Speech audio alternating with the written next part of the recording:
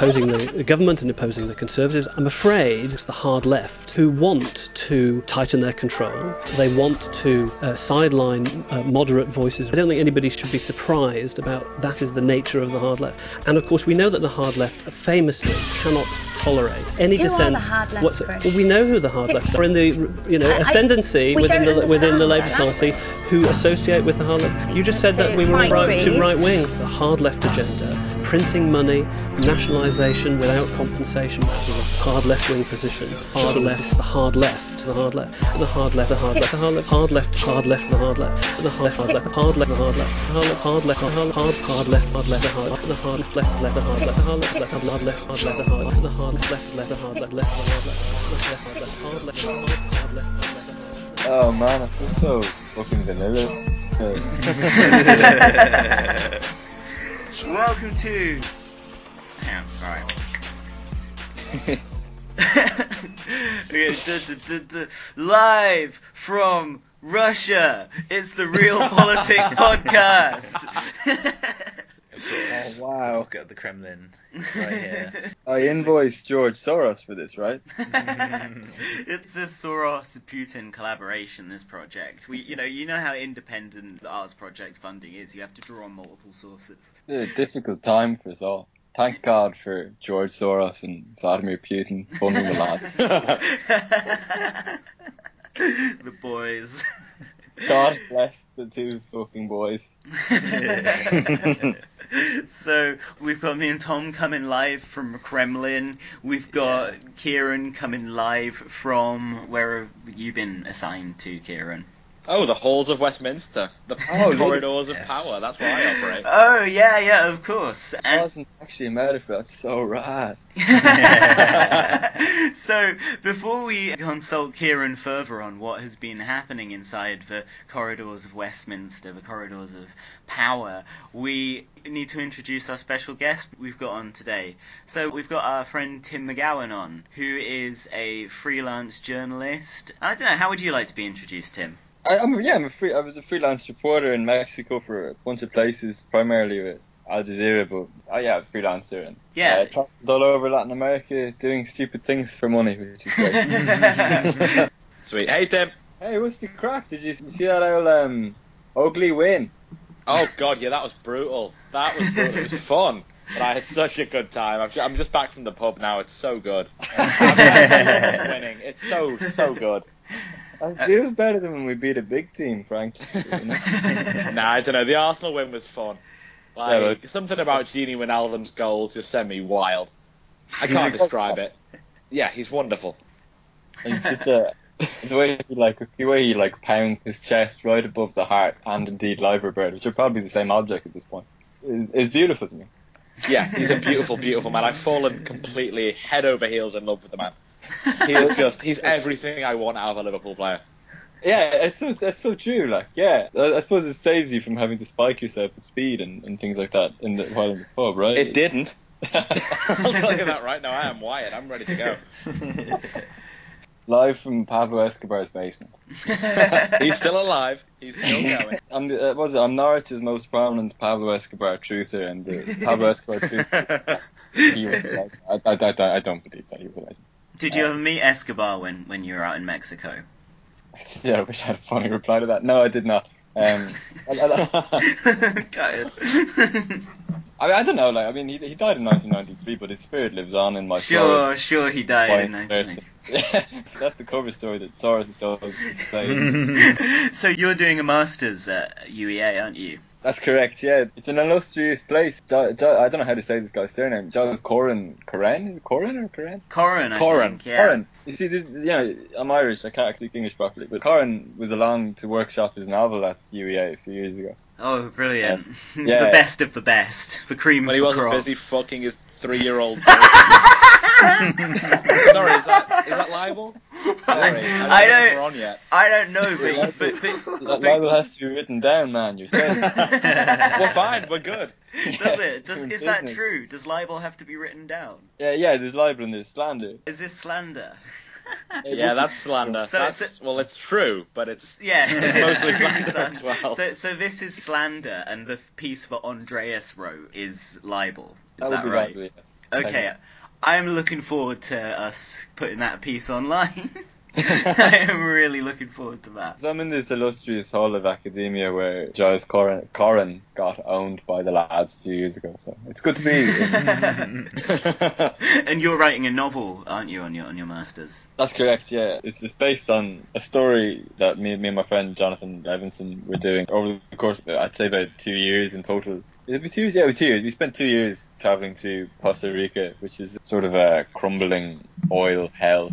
It's not a very nice place. Like it's only existed as a city for like 66 years, so it doesn't have any like historic beauty or any ruins or any. Well, there's an ancient Totonaco pyramid near it, but the city itself is basically just, as the sociologist from the area said, it went from a field to a city in 6 months in the 50s, and 60 years later, after most of the oil has gone out of the place, the only thing growing there really are, honestly, like, this is glib, but like the only thing growing there is basically crime rates and tumours related to air pollution. Yeah, it's a very grim place. So we had a big story about the legacy of oil production in the city, but we couldn't get it together for a bunch of reasons. Primary among them, like the way the news cycle concerning Mexico in the run-up to the US elections shifted completely towards your man, with the fucking wall and so on.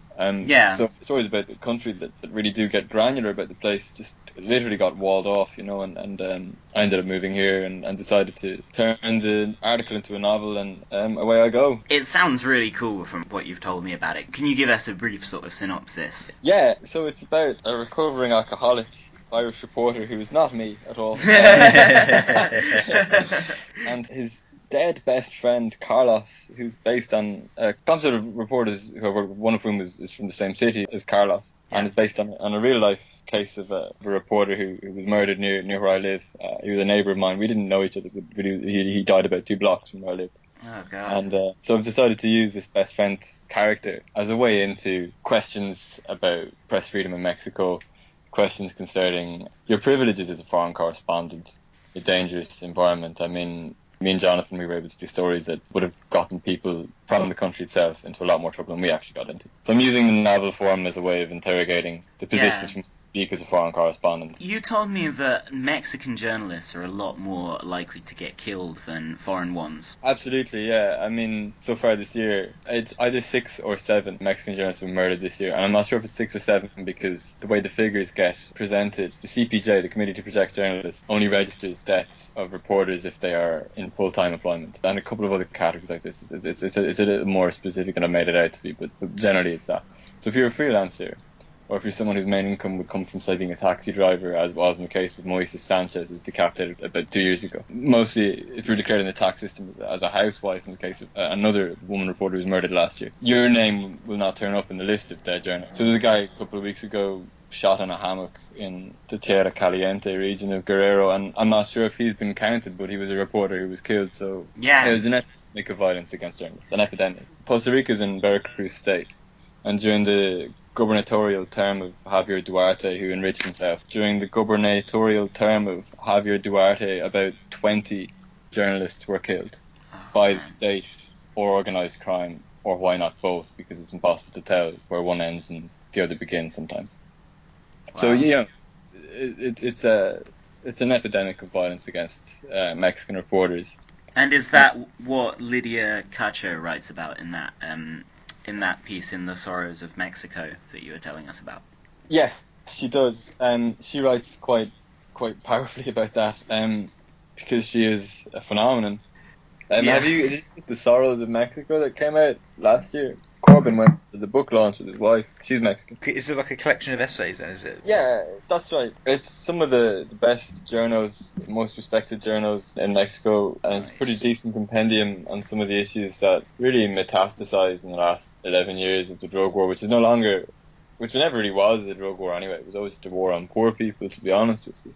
And as that fact ramifies the different social manifestations, whether it's a crackdown on press freedom, whether it's a crackdown on protesters, whether it's the disappearance of 43 students, or whether it's essentially an ecological self-defense that you find in places like Chiapas and Oaxaca. As all these elements start to come together, and the reporting ramifies out from directly drug-related stuff to these issue. Yeah. You've got a whole bunch of stories and a whole bunch of tendrils off the main trunk of the issue, and this is a pretty decent primer and compendium. I mean, it's pretty rad, like, in some of the big names. The best one in it is Lydia Cacho. Okay. She excerpted a bit of a journal, like a sort of a polished journal of her own, cool. and put it in, so it gives you a sense of the lived experience of what it's like for Mexican reporters on the ground there, you know. And she's fucking rad, actually. She's brilliant. Like, I met her a couple of times. Oh, cool. Okay. I'm just looking that chapter up in the book now. Oh, here we go. Fragments from a reporter's journal. That's the one, yeah. I mean, I presume some of those fragments have been polished, because no one's journal reads that well. No. Unless perhaps you're Lydia Cacho. Tony Benn. His diaries were the shit. So this starts off in a pretty eye-catching way. Fragments from a Reporter's Journal by Lydia Cacho. First of all, I should tell you that in December 2006, I was tortured for 20 hours and then imprisoned. It happened because of my journalistic investigations into child pornography and the ties that Mexican governors, senators, police chiefs, and businessmen had to the trafficking of women, girls, and boys from across the continent. Wow. Yeah, the next sentence is pretty rad as well. No, it's like, though we now know that the orders were to murder me and throw my body into the sea, etc. Yeah. She's incredible. Like, I mean, we went for pizzas with her, me and a few friends. The fucking war stories out of it were insane. Like, back in the early 90s, she was down in Cancun, having heard that Pablo Escobar was doing a conference, fucking business meeting with the lads. Yeah. The proto cartel. I think it would have been the Tijuana cartel at that point, or I think, I'm not quite sure. It sounds 1990. She was in this like villa in Cancun, which is like plastic beach paradise. The beach is like the Gorillaz album.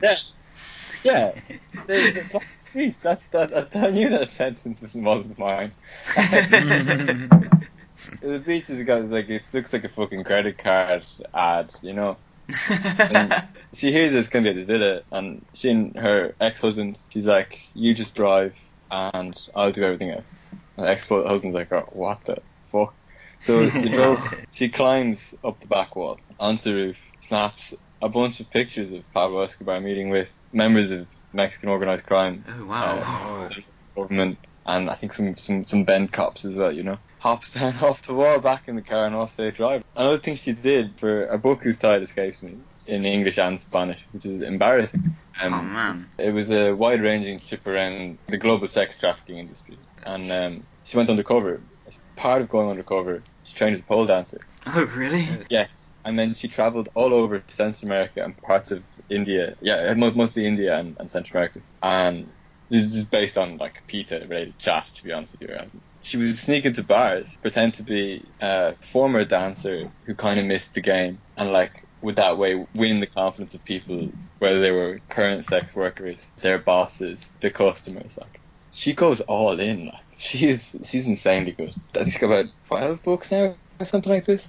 She's hard to keep track of. The big three Mexican reporters are all women reporters. One of the things that I have an issue with in Mexican reporting is like, there's very few famous ones who are also like able to put aside their own sense of being a protagonist in their story. Yeah.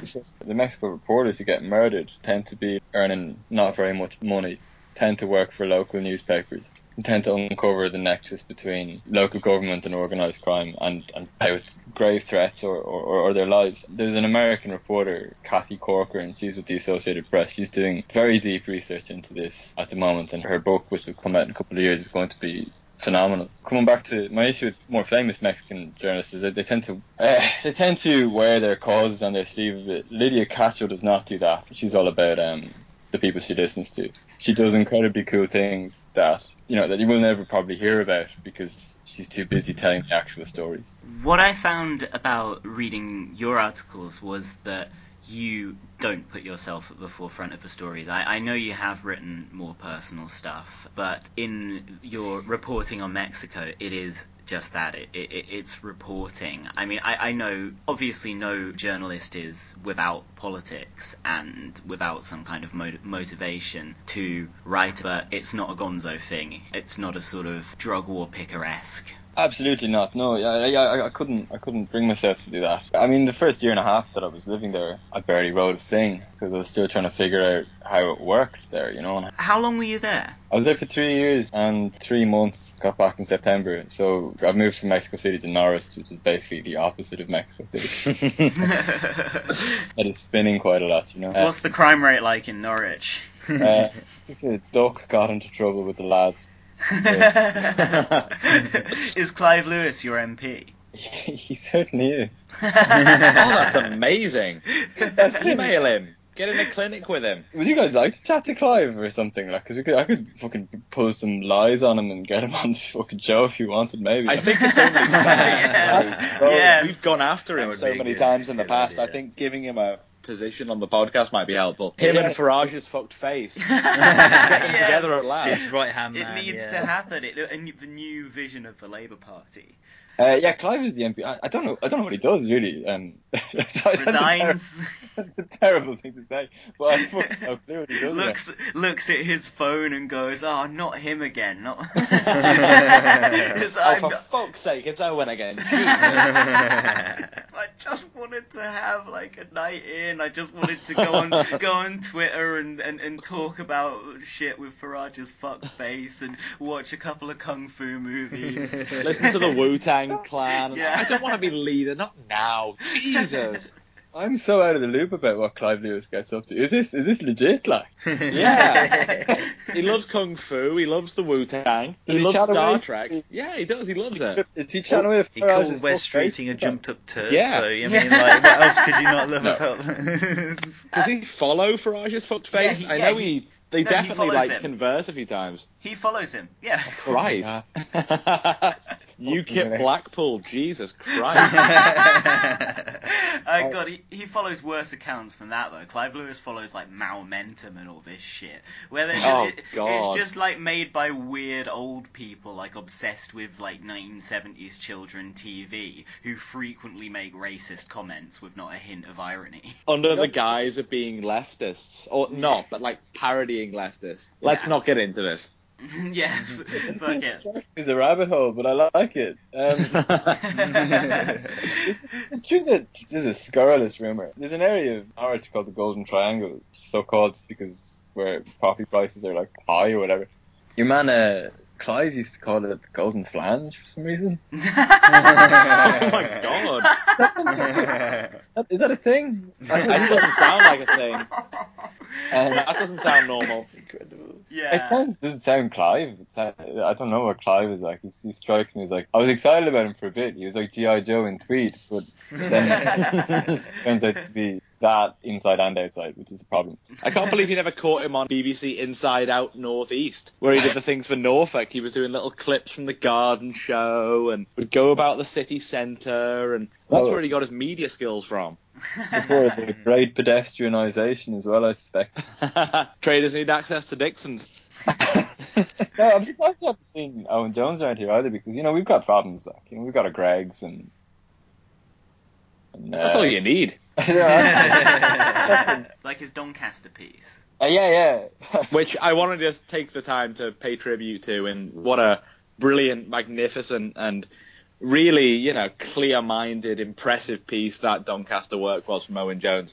I know he gets a lot of shit, but least of all from this podcast, but I'd like to say that we are 100% unequivocally pro Doncaster is racist. What are your reasons for this judgment on Doncaster? 69% voted leave. I mean, that's the reasoning Owen Jones uses, and that's the reasoning I agree with. Okay. We're sorry to our Benite leave voting constituency who listens to this podcast. I just want to assure that is absolutely not what I believe. Like, I want to clear that up. It was so much like, oh my god, is he coming out in favour of Owen Jones? No, nay, never. No, nay, never, no more. Absolutely not. Courageous journalism, though, going all the way to Doncaster. The Badlands of Doncaster. Yeah. I mean, fuck the cartels. Yeah, well, Tim, you know the risks of going to dangerous, neglected areas. I mean, never gonna Veracruz compared to Doncaster. I mean, you must have so much admiration for Owen Jones. I mean, like 69% people voted to leave in Doncaster. Out of 420 polled, of course. I wouldn't vote for that. 420. I didn't even clock 69%. Yeah, fucking CSI Doncaster. No, I'm... Who's the cartel leader in Doncaster? Philip Davis's dad. Genuinely, the MP, not the MP, the mayor for Doncaster, not for the Tories, but for the English Democrats, was Philip Davis's dad. Really? Yeah, the only elected English Democrat in the country. I can't believe there are other people in the English Democrats than that weird Enoch fanboy I knew at uni. He is incredible, and his poetry deserves a prize. Oh yeah, the poetry is... A man who no one expected to be married. Enoch Powell. Yeah, incredible. Oh god. He also wore like bright yellow suits. He certainly had a reputation on campus amongst people and stuff for his views. He did, but after a while I was just like, this guy's a racist. Why are we just humouring him? Like he's just like, no, it's just legitimate concerns. I'm like, this isn't even funny. Like, fuck this shit. It is funny. Sorry, what was his MO? He was a member of the English Democrats who wanted there to be an English Parliament and stuff. Yeah, he was just like, he wanted immigration reduced, didn't like Labour, he didn't like the Tories, he was not a racist. The English Democrats, it says on their website, are a non-racist party. Which usually means that they are indeed racist. Why would you need to remind people? That, we're not racist, but we need to get all the immigrants out. This is fucking, come on now. The Real Politic podcast is a non-communist podcast. Not anti, just non. So what else has been happening in the world of politics, Kieran? Well, our dear friend Luke Akehurst has unfortunately been booted off his CLP chair, was it?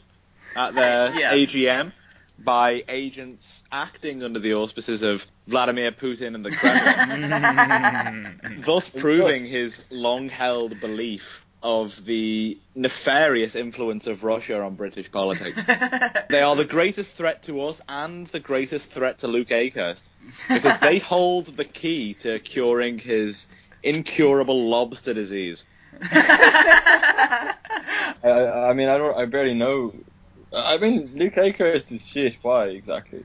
I'm new here. He's hard Labour right, like Dennis Healyite, Labour first. Not even really a social democrat. It's a weird ideological grounding, the Labour right, I think. It's really hard line. Like, they just love nukes. Yeah, they love nukes. He used to work for BAE, didn't he? Conservatism. Yeah, I think he did. Yeah, they're all like, lower the immigrant numbers. He's to the right of Anna Soubry. Probably to the right of Ken Clarke. He's like in the middle of the Conservative Party. That's how he is. Anna Soubry and Ken Clarke are firebrand radicals and the most progressive people ever to walk this earth. Oh, no, absolutely. I mean, there's Tony Benn, there's Anna Soubry. When we're thinking of influential left-wing thinkers. Soubs.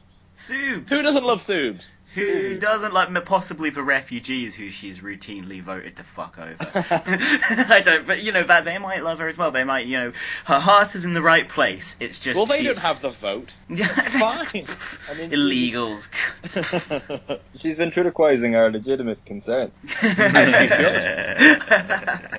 Yeah, so Luke Akehurst has sadly been booted off his CLP committee by Russia. It's a terrible shame. We tried to put in a word for Luke, but we were overruled. The Real Politic block vote mysteriously got lost in the post. I thought we'd taken them over. I thought our entrism had given us at least majority control of Luke Akehurst's CLP.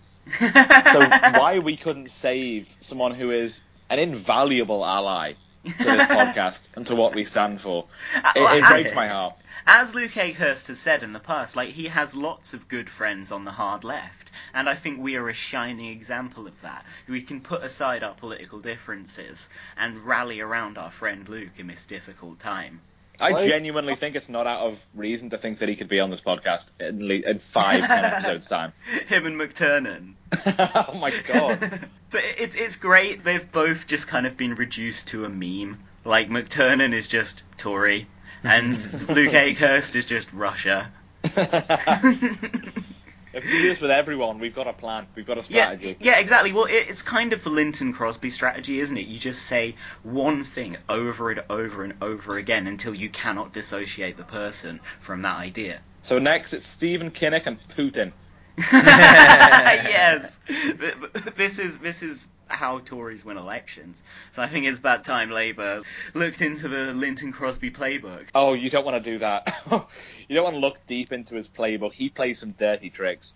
Well, like in Australia, he played some fucking dirty tricks. What did he do in Australia? Well, his most famous thing was the USS Tampa incident, where to win the election in 2002 for John Howard, he fabricated a story entirely about refugees throwing their children over boats to stay aboard and to get onto the mainland of Australia. And by the time it was disproved, they'd won the election. I don't think we should do the racist stuff then. I mean, I'm not saying we should follow that quite fash side of the It's pretty insanely fash. I'm saying we should cut out the majority of the Linton Crosby playbook, burn all the pages which are, like the Zach Goldsmith campaign and stuff. Like, just, get rid of all that and just look at the stuff that's just about ruthlessly smearing your opponents and put our own politically correct spin on it. I think when it comes to the edit, can we put the Zach Goldsmith song back in here? Yeah, absolutely. Yeah. Zach Goldsmith. Zach Goldsmith. It's infectious. Before we get back on to, there might... Actually, think of a couple more, political things we could discuss. There was that awful Progress thing, where they did the profiles of, Bergen and Rebecca Long-Bailey and Lewis and all that. Oh. Yeah, Rentoul posted it before. What were they saying and stuff? What kind of, Just talking about how the Corbynist tendency is privileged and therefore illegitimate. Talking about their private school backgrounds and completely ignoring Rebecca Long-Bailey's background or McDonald's background or Abbott's background or anyone like that. Focusing on the ones who, went to Oxford and that kind of thing. Trying to skewer it as this illegitimate tendency in the party, whereas who they represent is somehow more associated with the working class. Yeah. Really, your Richard Angels, your Alison McGoverns, your John Woodcocks are all of a sudden trying to take the mantle of the voice of the working class despite having no appeal whatsoever outside of their own constituencies, and even then. Tom, Malays Forever, retweeted it out before. It was talking about how Richard Bergen was the nephew of an MP and went to Oxford to do English literature and all that the sort bastard! Of thing. English literature? Exactly. The common people don't read quote-unquote books, whatever they are. Is that a book? Is that a fucking type of croissant? You didn't see Chaucer opening up Shawstart centres. Exactly. Who even needs the English language when you can have barely intelligible racist grunts?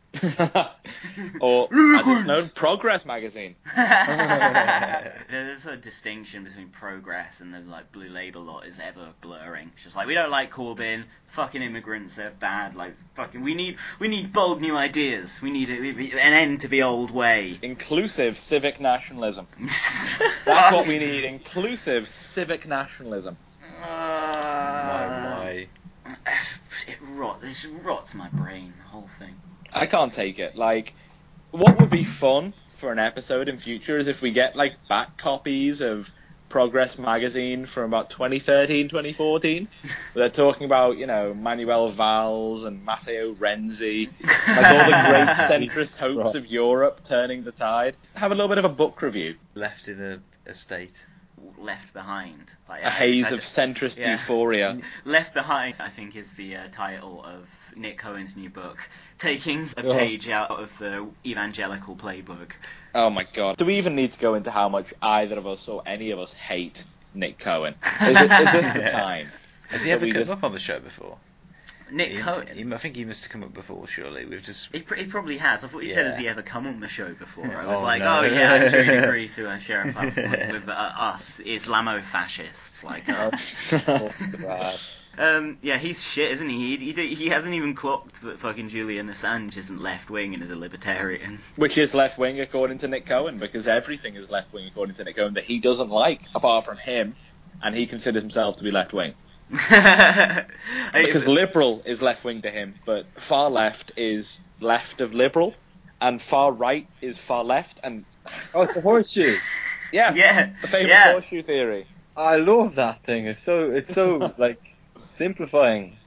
Everything makes sense. I realize why I am bad as a lad of politics. It's good, how close to the Nazis, but different. But how different? See, that's the thing about the horseshoe theory. If you're going to push the idea that the further left you go, the closer to the right, you may as well make it a circle. Why does there have to still be that unbridgeable gap? If you're insisting that it's so bad to be so far left that it's far right, it's not a horseshoe.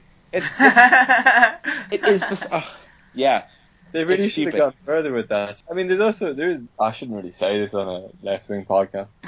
That's a terrible way to begin a sentence. No, but the time that Althusser danced pirouettes trying to defend the Molotov-Ribbentrop Pact, if they're going to go all the way with this horseshoe theory business, they need to do some proper digging and find moments like Althusser saying, no, it's actually good that the Molotov-Ribbentrop Pact happened. So, they're not even doing their own fucking bullshit centrist trolls correctly, it strikes me. Well, to be fair to Nick Cohen, he referenced that in his last garbage fucking article about Assange, where he was talking about the Foreign Office saying after the Molotov-Ribbentrop Pact that all isms are wasms, and he's just oh, shut the fuck up.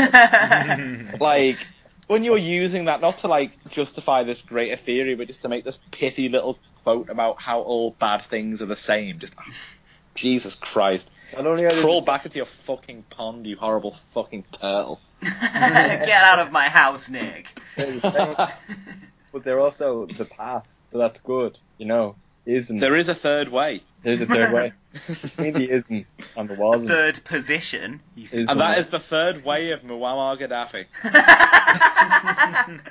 We've already gone pro-Mugabe on our last episode. So pro-Gaddafi is the natural next step. I would have gone the other way around. Gaddafi was actually good. What are you saying about Comrade Mugabe here?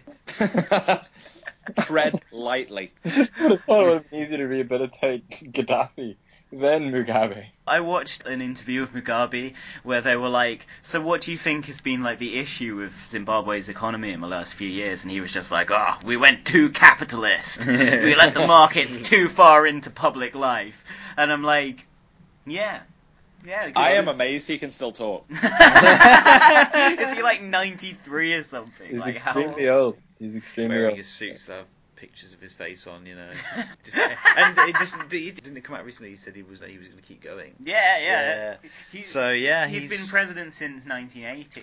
Yeah. Ever since he, thank you, Thatcher. Probably our greatest enduring legacy is the Mugabe Republic of Zimbabwe. So thank you very much.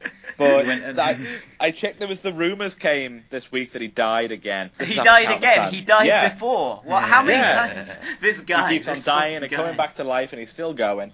And I decided to get into Zimbabwe Twitter a little bit. And there's all these rumours about is President Mugabe blind? And it shows these state visits where he goes to shake someone's hand, just misses completely. It's quite sad to watch. Diving past someone and missing, and the camera quickly moving. I did follow Zanu PF on Twitter, but it doesn't have a blue tick, and I don't know if it's the real account. It's all just, it's great. It's all just fucking just shitting on white people. It's some good shit. Unofficial Zanu PF account. Yeah. And then it was follow Morgan Shangarai. It's you got the wrong guy. Zanu Momentum. Do I look like a Shangarai supporter to you? Oh my god, do you remember when they ran his car off the road? Yeah. He looked like he was going to win the 2008 election, and then they ran his car off the road and killed his wife. What the fuck? And then they made him deputy prime minister afterwards. I didn't know that they killed his wife during that election. No. I know there was loads of violence. Most of it directed against the man himself, it seems. Yeah. I don't think the Realpolitik podcast condones that aspect of Mugabe's regime. I fucking do, man. Chiangrai is a liberal.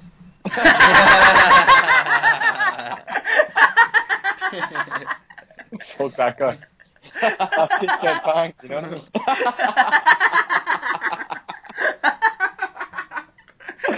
Oh my god. Okay, well, let's continue our nuanced discussion of former colonial countries then. So people you thought were bad when you were 14 are actually good. So, Tim, you, as we've already established, have spent 3 years in Mexico, a lot of the time which you were reporting quite extensively on stuff that was going on, particularly pertaining to the drug wars, to the epidemic of addiction, to poverty and inequality in the country, and the Pope. The Pope, yeah.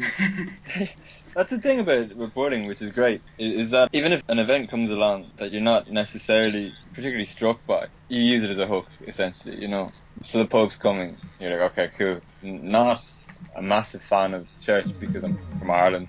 I don't need to explain really why. But what happens when a massive figure arrives in the country, whether it was Obama visiting Cuba or the Rolling Stones going to Cuba, which I also covered. Pope comes to Mexico, you're like, okay, cool. Where's his itinerary to? So he's going to Juarez, he's going to Ecatepec, he's going to Michoacan. He picked a pretty decent itinerary, actually. It was like stopping points on Mexico's big atlas of shame and horror. That's very in keeping with Pope Francis's kind of social justice conscious approach. Yeah, he was pretty good. His first day in the place, he gave a sermon at the Metropolitan Cathedral with all the boys, the president, cabinet, and the hierarchy of the Mexican Catholic Church, and he really went to town on the country. He described organised crime as a cancer which had metastasized to every organ in the system. And in saying this, what he did was he shifted the discourse away from notions of organised crime being the issue to corruption, impunity, and inequality being... Yeah.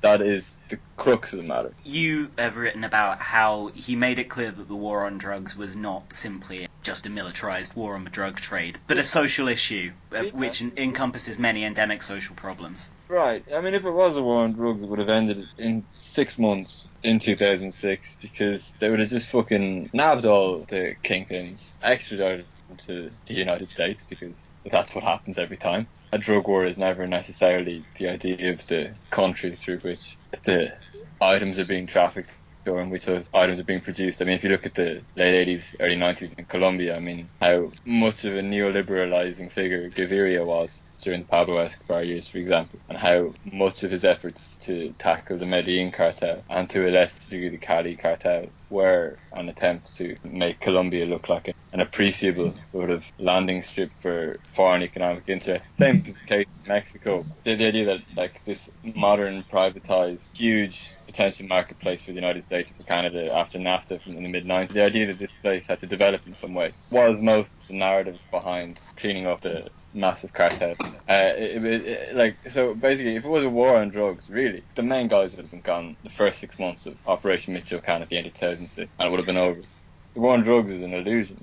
This goes back to an apocryphal conversation that the then president Felipe Calderón had with his generals in 2006, who proposed the idea of militarizing the war on drugs, going into his home state of Michoacan and cleaning up the streets, as it were. And Calderón said to one of the generals, like, I don't really understand the point of this operation. What is the point of this operation? The general says is that people know this. Yeah.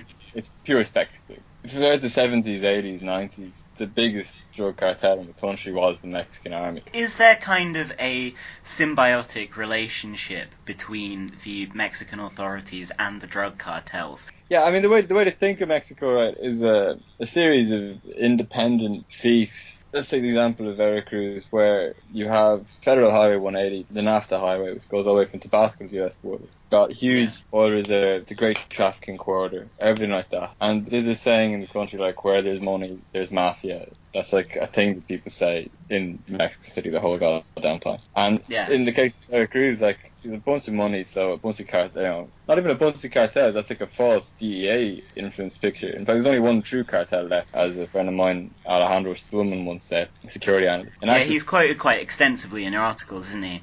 Yeah, we don't really talk anymore. Oh, that's a shame. Well, it's my fault, really. We'll get to that. Okay. The rambling point that I'm kind of making here is that in a country where the average industrial wage is about $160 a month, and where there's huge unequally distributed wealth, and where there's a huge unemployment problem. For example, in Costa Rica, the city that I'm writing about in my novel at the moment, after a bunch of US companies, Dow and Franco-German companies, Dow Schlumberger, Weatherford, Baker Hughes, were all operating in the area. When oil prices hit the toilet, they all pulled out. The number of taxi drivers in the city went from 2,000 to 4,000. Oh, wow. Over the course of 18 months. So what we have is where there's an employment problem, you'll have people turning to the only available options. So a kind of casualisation of labour, and people who are trained in skilled professions having to downgrade their standard of living. Precisely, yeah. So this emerging middle class suddenly is no longer an emerging middle class. Imagine what's happening further down the social scale, where you got this example I would use. You're a 16-year-old kid. You're going to a school that is basically no more than a holding pen, learning basically nothing. And your options afterwards are to turn chickens on a spit for 60 hours a week and make $160 per month.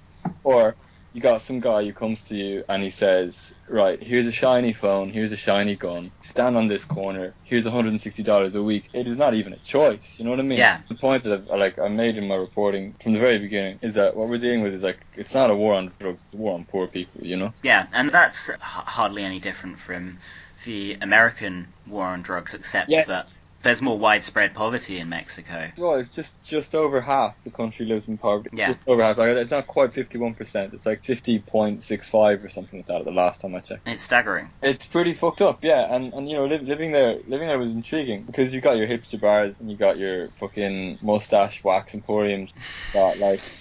I bet you had a good time with that. I had a fucking rad time, yeah. Just for those who haven't ever seen what Tim looks like, he has a fucking magnificent moustache. Oh, that's really kind. Yeah. I do what I can, you know.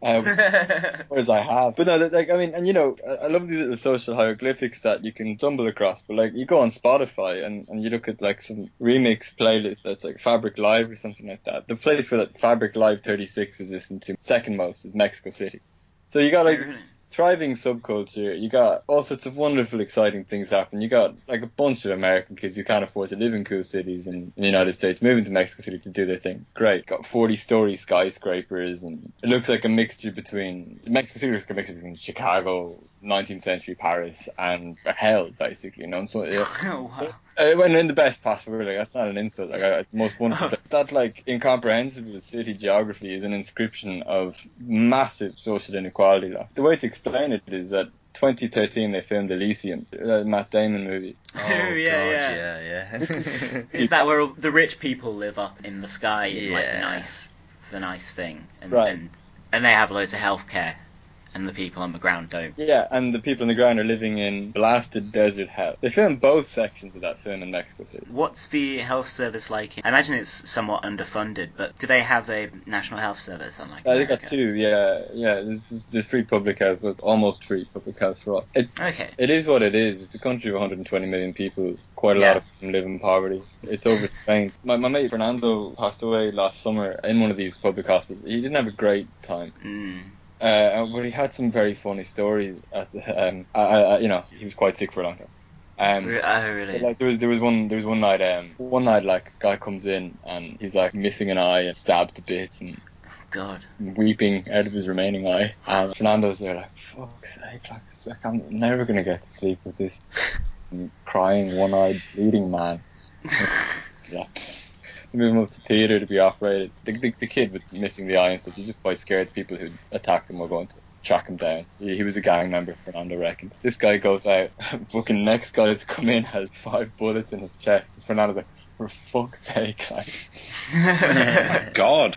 Yeah, the thing, it's about how much money you have, you know, you're not going to spend your nights in a ward with other people who are living precarious and violent lives if you can afford not to, you know. It's because Fernando had a similar income level to the chaps who'd been attacked that he was there at all, you know. So Chapo likes to say that money is what makes the dogs dance, and I've never seen a country in which the action of financial background or capital assets. I've never seen a country where it is dramatized with quite such flesh and blood intensity all around you all the time. The Marx talks about social hieroglyphics at the beginning of Das Kapital, really early on. I feel as though like you could just spend a lifetime studying social phenomena all around you, you know, and unlock a whole Bible of secrets about the way capital operates in a world of untrammeled neoliberalism, you know. To a great extent, does a large amount of Mexico's wealth in a kind of neo-colonialist fashion go out of the country to large companies from the global north? That'd be a huge analysis to make. I don't have the numbers back, but what I do know is that there would not be tremendous violence over production and transport of narcotics if the US market just north of the border weren't so enormous,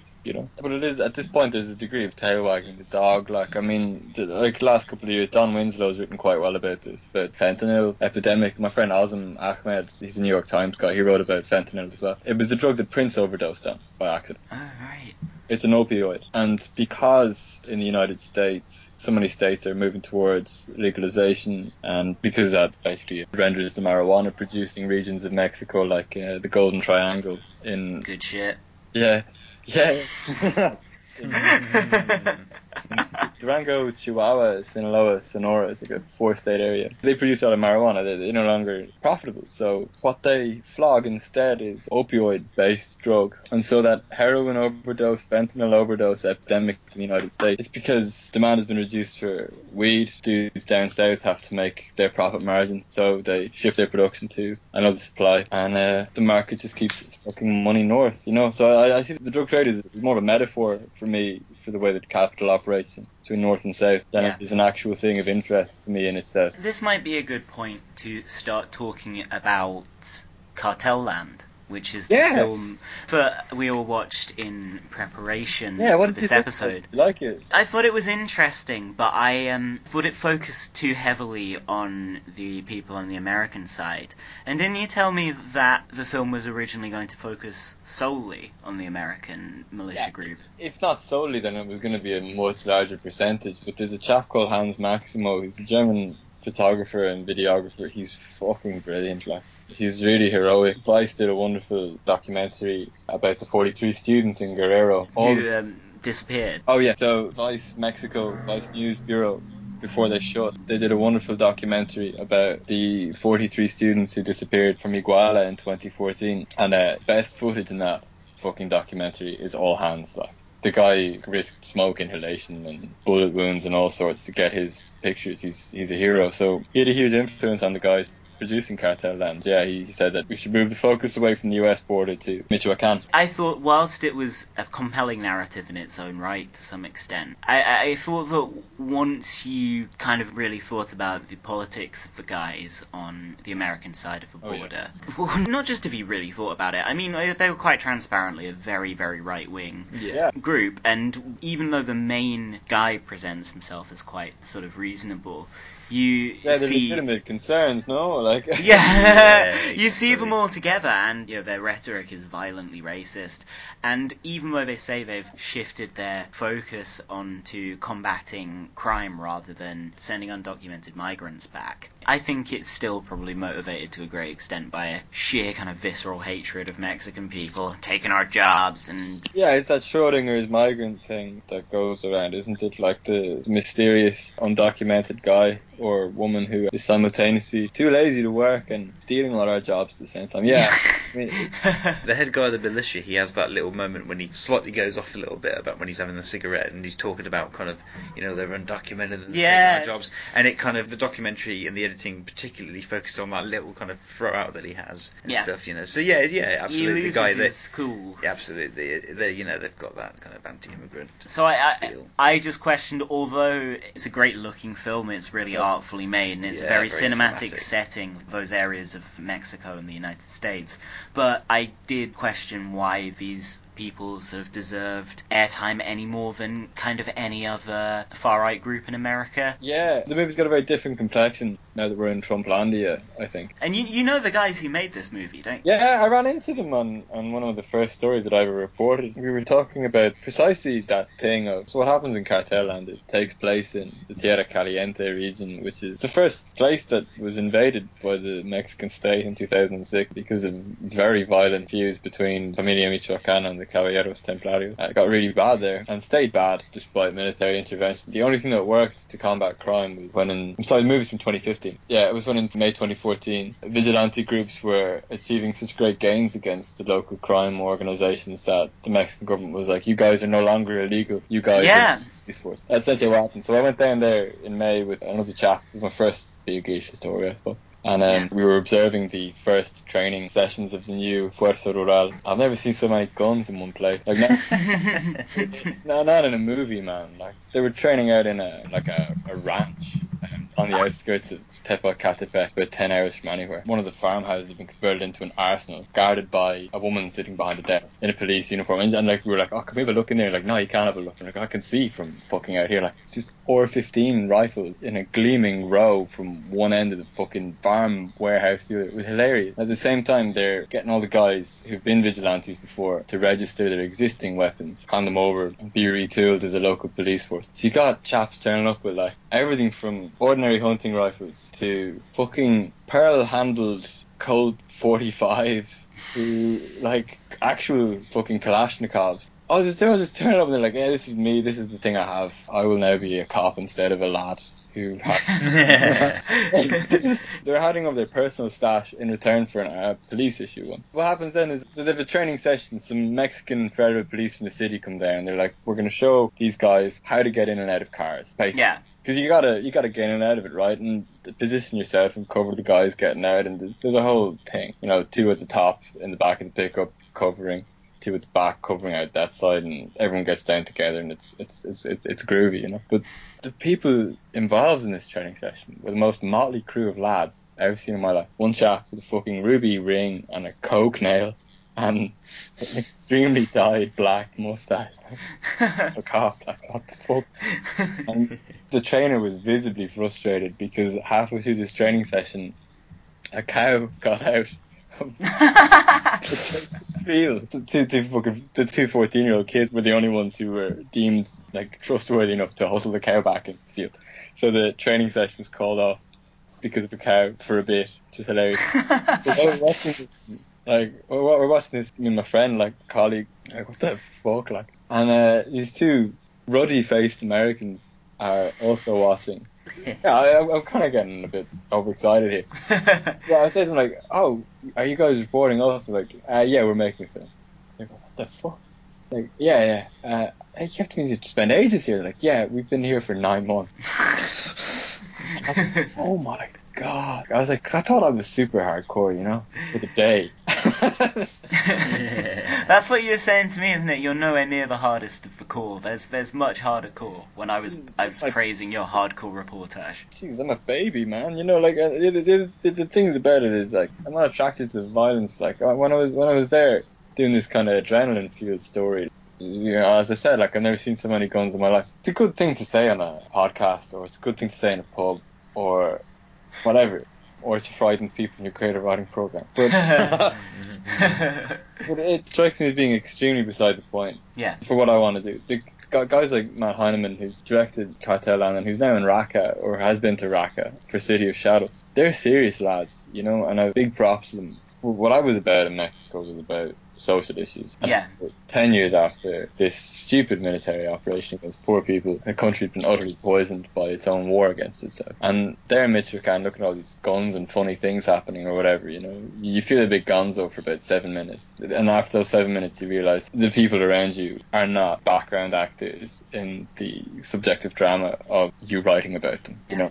You go away at the end of the day. They have to get up tomorrow and do the same shit every day, you know. Like, we had people showing us around the place who would switch to English because they saw someone walking down the street in the opposite direction. They didn't trust that person, so they didn't want to say anything that would implicate them and get them in trouble. At night, the streets would be empty in this town type of cat. The town would be empty for like a bunch of kids in huge armor-plated pickup trucks driving around blasting band music. How does it feel if you're a teenager trying to do your homework with that happening around you and knowing that like any minute one of your mates is going to call you saying they're in trouble, or God forbid they break into your house or whatever, you know what I mean? Like, how does it feel to live with that texture, you know? And so you sit there and you take it all and you watch it all. You're like, oh, this is a great story to tell someone later or whatever, you know? Yeah. That's so beside the point. And the outlets I worked for, I was a reporter. I wasn't really an opinions guy or whatever. I'm not attracted to that anyway, because like your job, if you've got any kind of privilege or any kind of foreign correspondent ring of fire around you, your job is to just amplify the frequencies of the stories that would not otherwise get out there, you know? Yeah, I definitely think that approach is evident in your writing that I've read, which does seem to afford a particular focus to very marginalised people. Yeah. And I think your piece about the kids, your piece about the clinic in Michoacan for recovering drug addicts. I think that was really exemplary of this very like human approach to reporting on these stories. I think you should probably say like Kieran's got to go in a second. By the way. Sorry, Kieran. Oh no, it's fine. I don't want to like butt in at any point. Like all of this is absolutely captivating, and I've like sat here just in complete awe of everything. Like, I've been so hesitant to even slightly mention that I've got to go, but like, I don't want to. Really by that much. I want to just keep listening and listening and listening. It's like it's the first time I've really talked about a lot of it, so I'm kind of like it's all coming out in a massive. No, it's really good. Like the bulk of this feels like a real politically minded episode rather than like a continual showdown against political enemies. Yeah, which is really good. Like, loved it. Loved all of it. Oh, thank you. It'll be great. Absolutely. Go to the halls of Westminster and start a fight with some lads. That is absolutely our plan. Like the second you were down in London, drop me a text straight away. Yeah, man. Likewise. I'll see you at Liverpool Street, and from there we'll I don't know, find wherever it is Luke Akehurst lives. Him down. Yeah. And just shout Russia, like just like stand outside his house screaming Russia. Before I leave, actually, I have got like one thing from the group chat about Paul Mason. Yeah. Paul Mason quote tweet where he's agreed with Louise Mensch on the idea that Vladimir Putin has declared war on America and the NATO Charter should be invoked for that very reason. So Paul Mason is calling for war with Russia. Russia! And with that, Jesus I'm happy to go. Oh my god. Okay. Take care, Kieran. Thank you very much, Kieran, for breaking that explosive Continue revelation. this conversation and like just continue it all night. As much as you can get out of it. Get 3 episodes out of it. Absolutely. Like, it's brilliant. I don't want to interrupt any more of it, but it's been a pleasure. I'm loving it as well. You too, bro. I'll talk to you soon. Talk to you soon. Thanks for joining us, man. Bye-bye. Take care. Take care. Right. Bye, man. Arrivederci. Okay, so we recorded so much good shit with Tim that we're going to do another episode. So until next time, comrades. It's been a very vapey day.